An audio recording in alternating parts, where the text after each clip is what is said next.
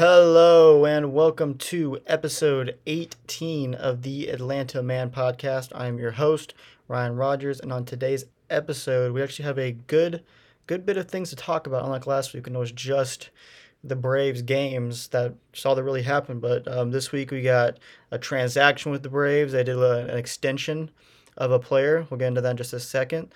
The Hawks also extended a player too. And there was some college football this weekend, and we will look ahead a little bit towards the Falcons next week. Nothing crazy in depth, but just a little brief synopsis of how I'm feeling about the upcoming season. But first, we will get into the Braves and the man that they extended through next year, and that is the Salt Man, Charlie Morton. Was announced yesterday through a press release from the Braves, as per usual with Anthopoulos and the Braves. Nothing really gets leaked to the press. Everything kind of just gets announced by the team. But they announced yesterday that they signed Charlie Morton to a one-year contract worth $20 million for next year. And it also has a $20 million club option for 2023 that does not include a buyout. So this was kind of been floating around, like just from the fans, just saying, hey, the Braves should probably try to get Charlie Morton to sign back this offseason. No one was really expecting an extension to happen in season, but here we have it, just kind of out of the blue on Monday afternoon. A really good deal for the Braves. I think he's been awesome for the Braves this year. He's currently on a $15 million contract, so he's getting a bit of a raise by $5 million, which he's been worth the $20 million so far, even more, and he still has some starts to go. So he's gonna blow by the $20 million value for this year, and he's only making 15. So I think it's a good deal for the Braves and solid payday for Morton, who at this point has made a solid amount of money in his career. But $20 million for next year for sure, and then the option with no buyout for 2023 is a pretty good get for the Braves. That really adds value to the deal as a whole. You don't have to pick it up if Morton regresses next year and kind of falls off. You can just not pick up the option, and you have no buyout, so there's no penalty. So that's a good get for the Braves. But Morton could also be awesome next year, and you could pick it up, and it could be a no-brainer that they bring him back for 2023. So really like that part of the deal as well. Very similar to the d'Arnaud deal. They added an option for the third year for him with no buyout. So it's always a good get for the club when they can get a team option with no buyout for a following year after a contract. So that's good.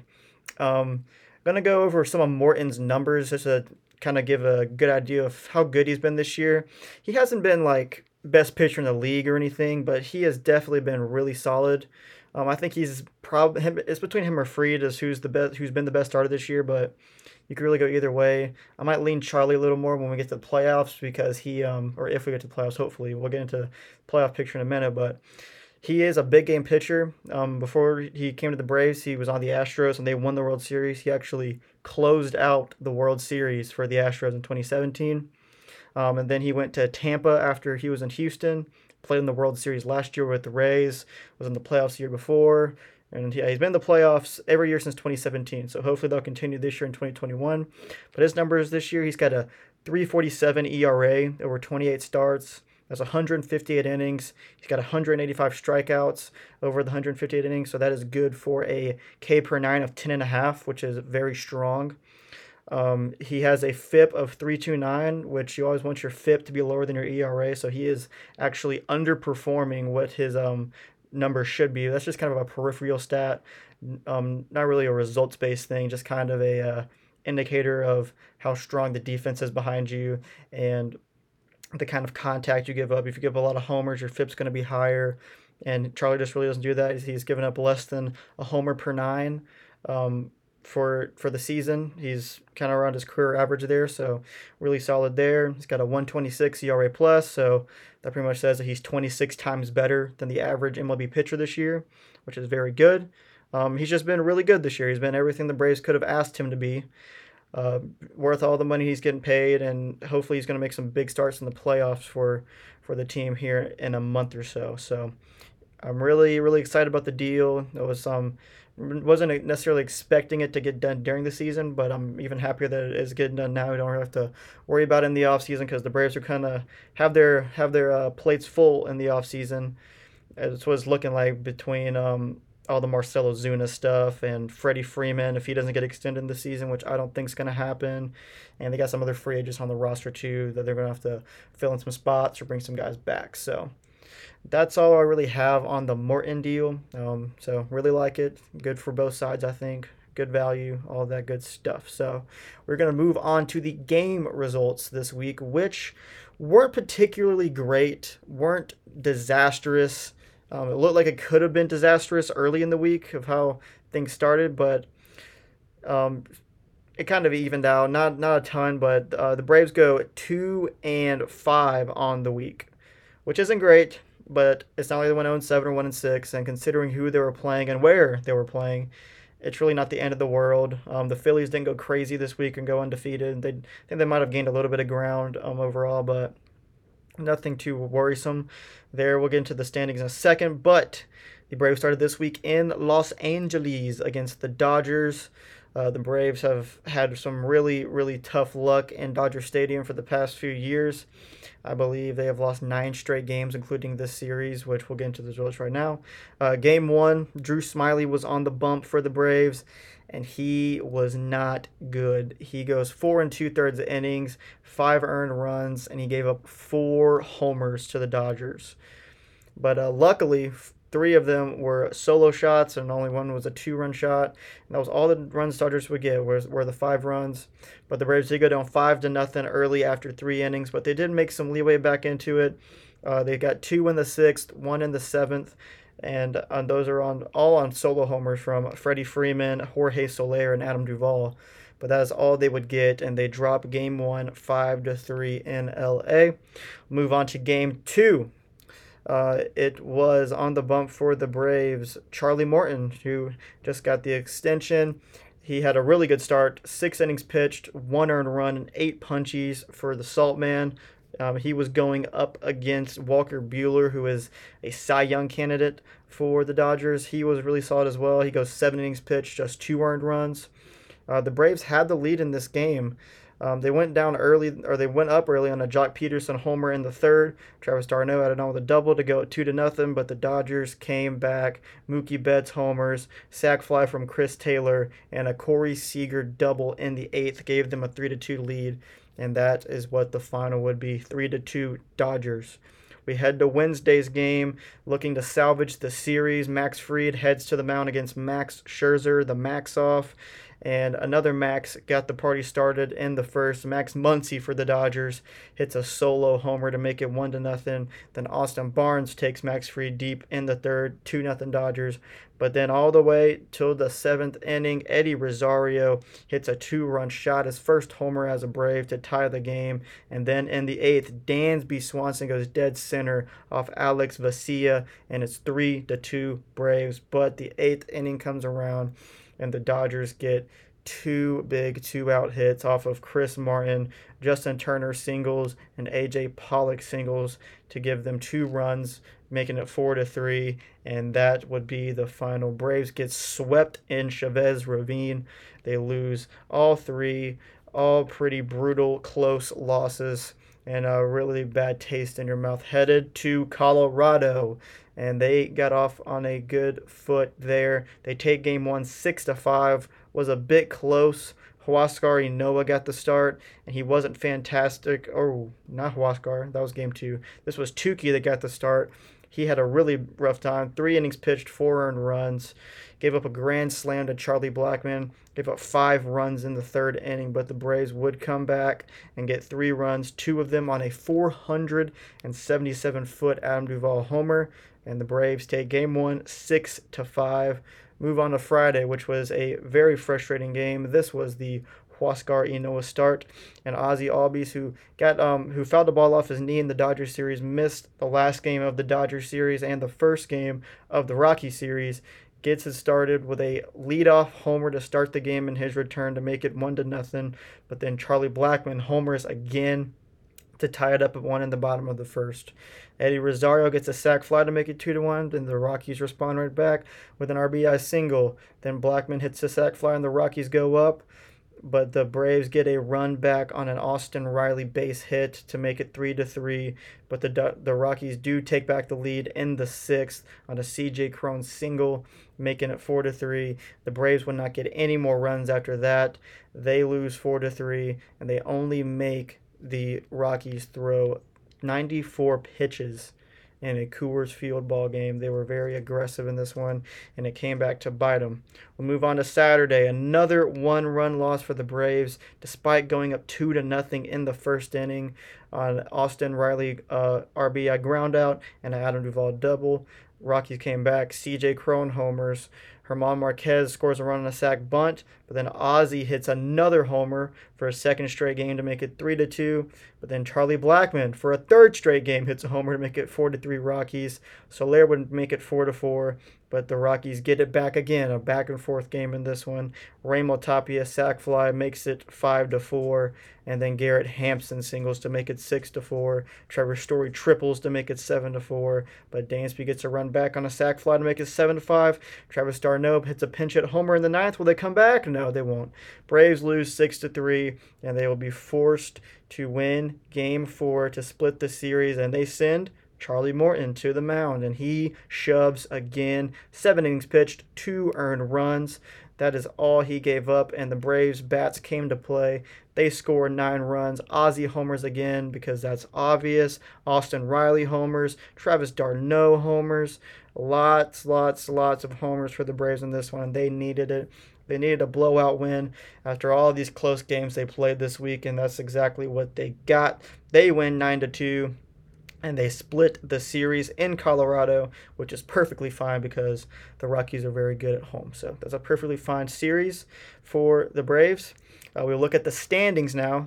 They're currently 1.5 games up on the Phillies and 4 games up on the Mets. So Braves didn't play yesterday and the Phillies did, and they won. So it was 2 games after they won on Sunday. But since the Phillies played yesterday and won, it is 1.5 games now.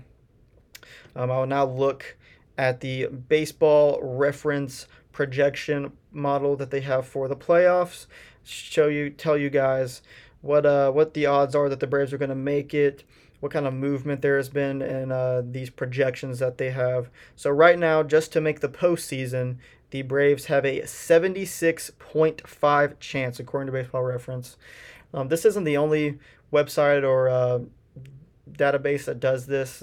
There are all kind of different projections out there. A lot of them really differ for each other, but I tend to use Baseball References. It's very convenient to get to, so I look at theirs. But yeah, the Braves have a 76.5% chance to win or to make the postseason, and a 71.1 chance to win the division. And over the last 7 days, their playoff chances have gone down 9.2%. The Phillies have gone up 11.3%, and the Mets have gone up 6% because they have kind of gotten their way back in it still, but they only have a 6.4% chance of making it, and the Phillies have a 36.9% chance of making the postseason for them. They have the Braves projected to go 87-75 on the year.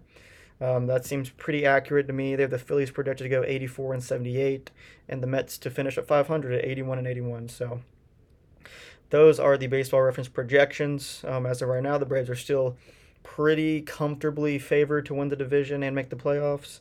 But it has been going down over the last few days. But the Braves had a very tough schedule this week, and the Phillies really didn't. And now it kind of flips. The Phillies still don't have a super hard schedule. They do play the Brewers, who they took game 1 yesterday, but the Brewers are very good. They have 2 more games against them. But the Braves schedule gets super light over the next week or so. This week they're off on Monday, so Tuesday through Thursday they are hosting the Nationals, who are dreadful, and then this weekend they host the Marlins, who are interesting, I guess. They're not good, but they can be pesky, I guess. I do think they're better than the Nationals at this point, though. The Nationals are terrible. And then they'll be off next Monday, and then they play the Rockies at home, who are terrible on the road. So a 9-game homestand against 3 really mediocre teams, even less than mediocre, bad teams, especially with the Rockies on the road. They're really bad. But yeah, so you got to kind of get fat during this. You kind of have to go 6-3 at the minimum. 7-2 or 8-1 would really be nice, but at least go 6-3 over these 9 games, especially at home and especially against these opponents. You can't really afford to just kind of tread water here. You gotta make some leeway in your with your record and take advantage of these easy games, because after that they have to go to San Francisco for 3, but then they play the Diamondbacks on the road for 4, who are terrible. So, and then the last 3 series of the year after the Diamondbacks are kind of tough. They have San Diego for 3.3 games, I guess, because they have to finish up a game that took place a while back that got rained out in Atlanta. It was a 7 inning game, and the Braves were losing 5-4 in the bottom of the fifth. So they'll be the home team in San Diego for a couple of innings, and then they have 3 games at San Diego.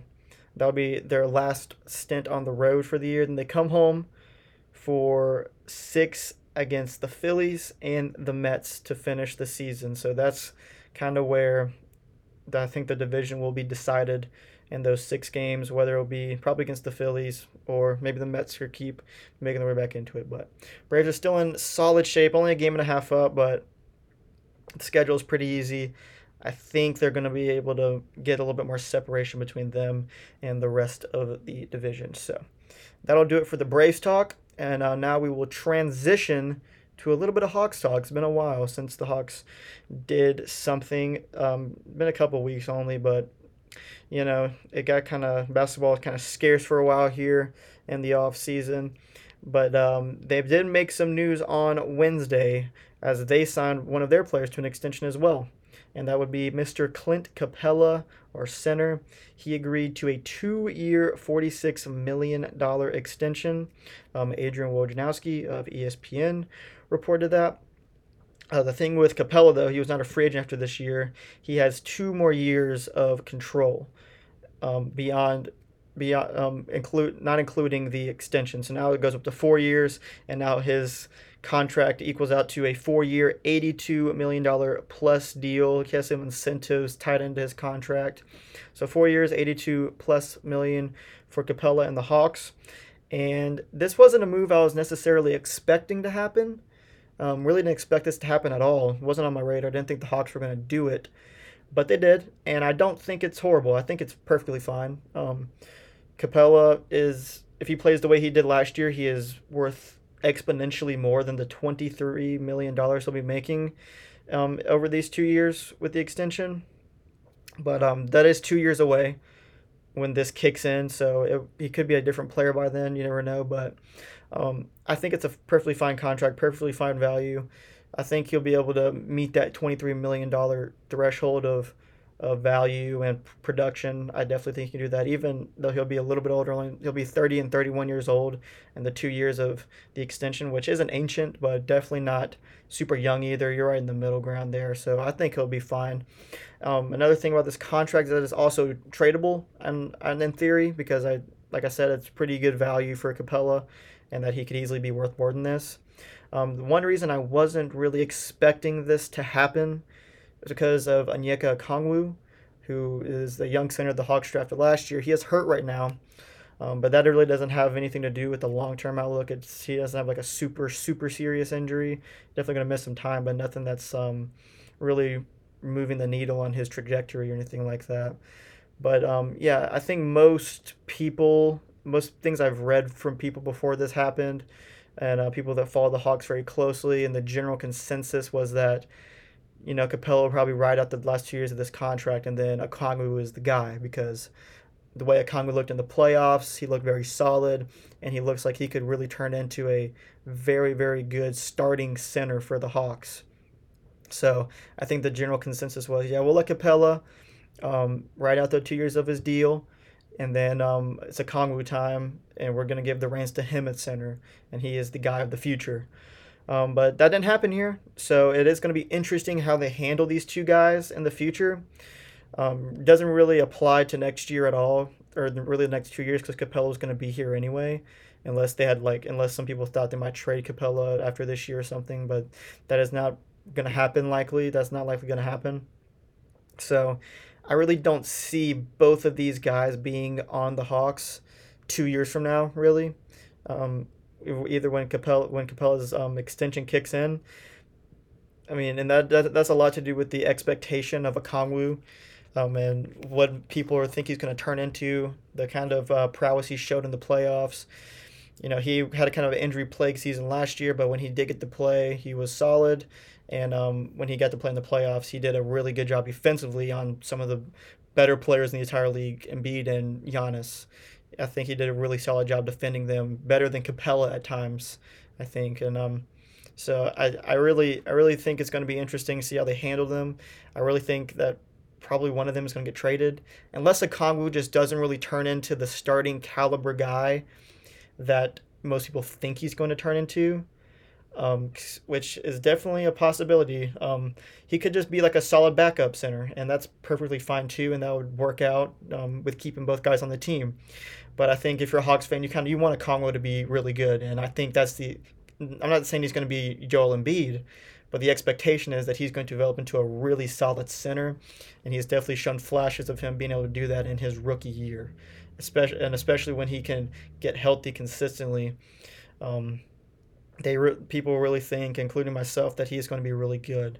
So, I was kind of expecting maybe like next year or in the year after that, Okongwu might be nipping on Capella's heels and taking some minutes maybe, but it looks like that's not going to happen.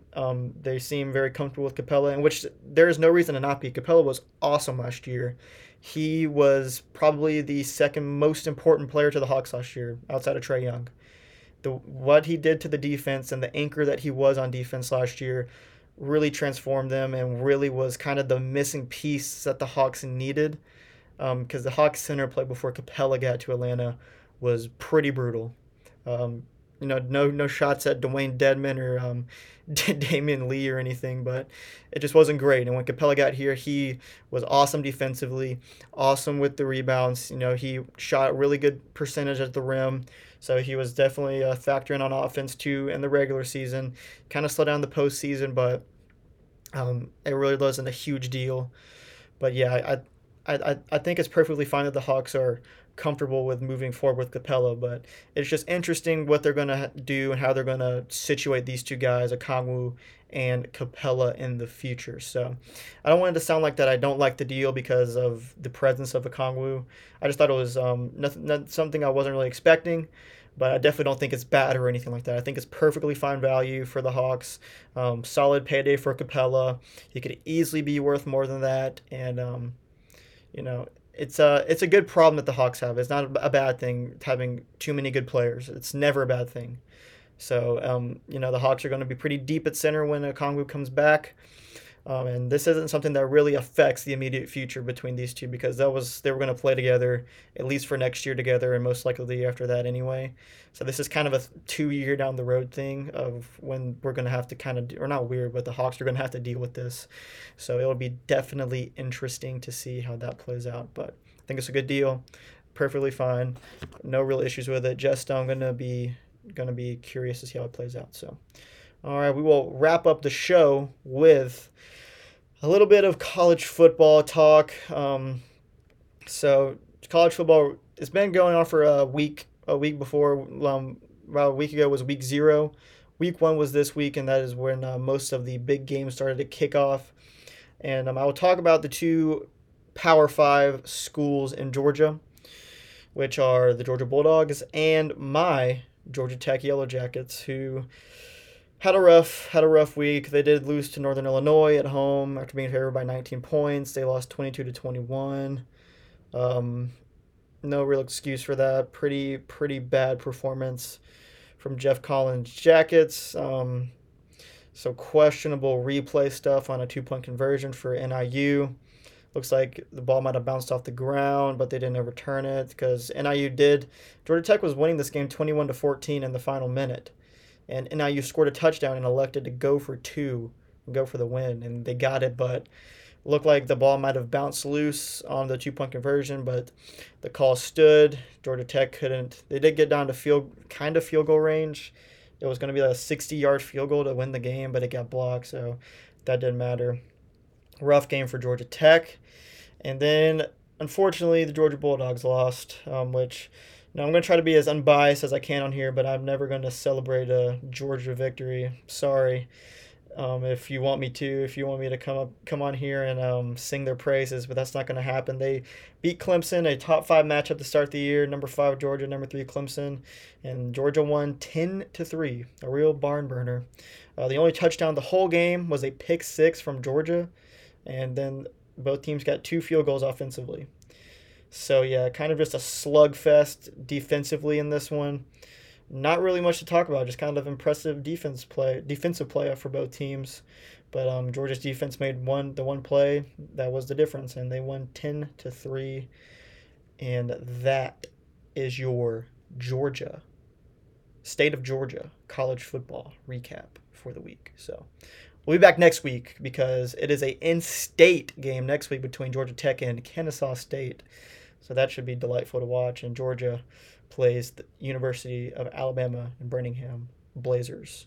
So we'll be discussing those 2 games next week. So be on the lookout for that. Strap in. It's going to be very exciting. So yeah, that's the college football recap for the state of Georgia. And now I will briefly talk about how the Falcons play on Sunday against the Philadelphia Eagles. Not really going to give like a prediction or my analysis of the roster going into week 1 or anything like that. Who should have made the team on the 53-man roster? None of that. I'm just going to say that the Falcons are going to play a football game next week, and this podcast could take a very dark turn over the next 6 months. This long 17-game schedule that the NFL has now, it could get rough. So, yeah, not really much to say about the Falcons at this point. They had a really rough year last year. If I was doing the podcast during last season, there would have been some really dark episodes on Mondays with some of the games that they lost and the fashion in which they lost them. So hopefully the Falcons will be good, which I'm not expecting them to be at all. But if they do lose, which they probably will, I just hope that they lose like normal people. Because they don't tend to do that. They tend to lose in the most agonizing, demoralizing, and painful ways imaginable. So if they do that for multiple games in this season, it's going to be a rough podcast. It's going to be very rough. Because I just had Georgia Tech lose on Saturday in pretty agonizing fashion. But that pales in comparison to the way that the Falcons have lost games last year and in years past. So, just a warning that could get pretty deep, dark, and treacherous on the pod in the next coming months. So, just a warning. Hopefully I'll be back on here Monday and the Falcons have beaten the Eagles, which they might. But I'm really not getting my hopes up for this year at all. I'm not going to do it again. I've done it for the past few years. Like, maybe they could be good. Matt Ryan, Calvin Ridley, in years past we had Julio. So, you got those 3, you can make some happen. No, I'm not going to do it this year. I'm going to watch them. I'm going to root for them. But I'm not going to expect anything crazy or anything special from this team. So hopefully they prove me wrong, but I'm not getting my hopes up for it. So, yeah, that's it for my Falcons preview for the year. Pretty pessimistic from me, but that's all I got with this team at this point until they prove me wrong. So hopefully they can prove me wrong this year, but I'm not expecting it. So that will be it for the episode. If you made it this far, I thank you. I thank you very much for listening and listening to me for this long and making it all the way to the end. I really do appreciate it if you are out there listening. So that'll be it for this week, and I will see you in the next one.